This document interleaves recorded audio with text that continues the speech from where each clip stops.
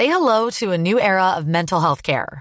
Cerebral is here to help you achieve your mental wellness goals with professional therapy and medication management support. 100% online.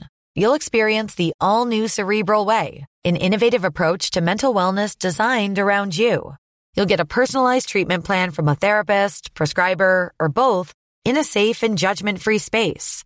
Your Cerebral therapist or prescriber will outline a customized plan with clear milestones along the way, so you can get to feeling your best. With Cerebral, you're not alone in your mental health journey.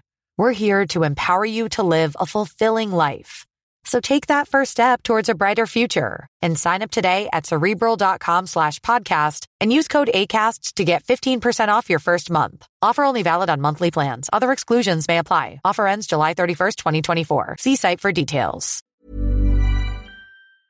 Duterte's son to Castro, use your passion to protect victims of NPA. The eldest son of former President Rodrigo Duterte has told the lawmaker who filed grave threat charges against his father that it was imperative upon him to protect his family and that she should also use her passion to protect the victims of communist groups like the New People's Army.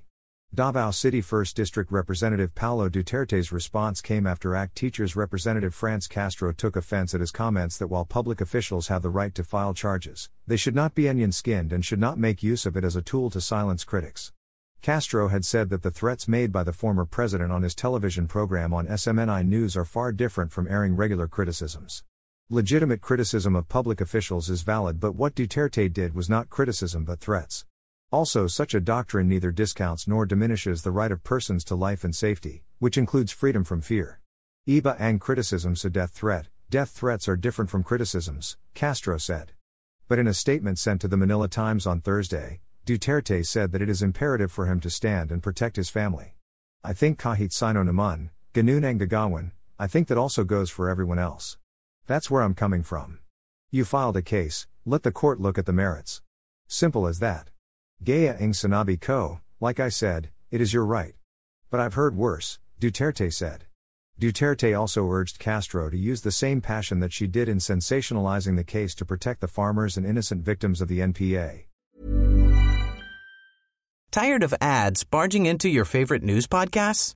Good news. Ad-free listening is available on Amazon Music for all the music plus top podcasts included with your Prime membership. Stay up to date on everything newsworthy by downloading the Amazon Music app for free or go to amazon.com/news ad free.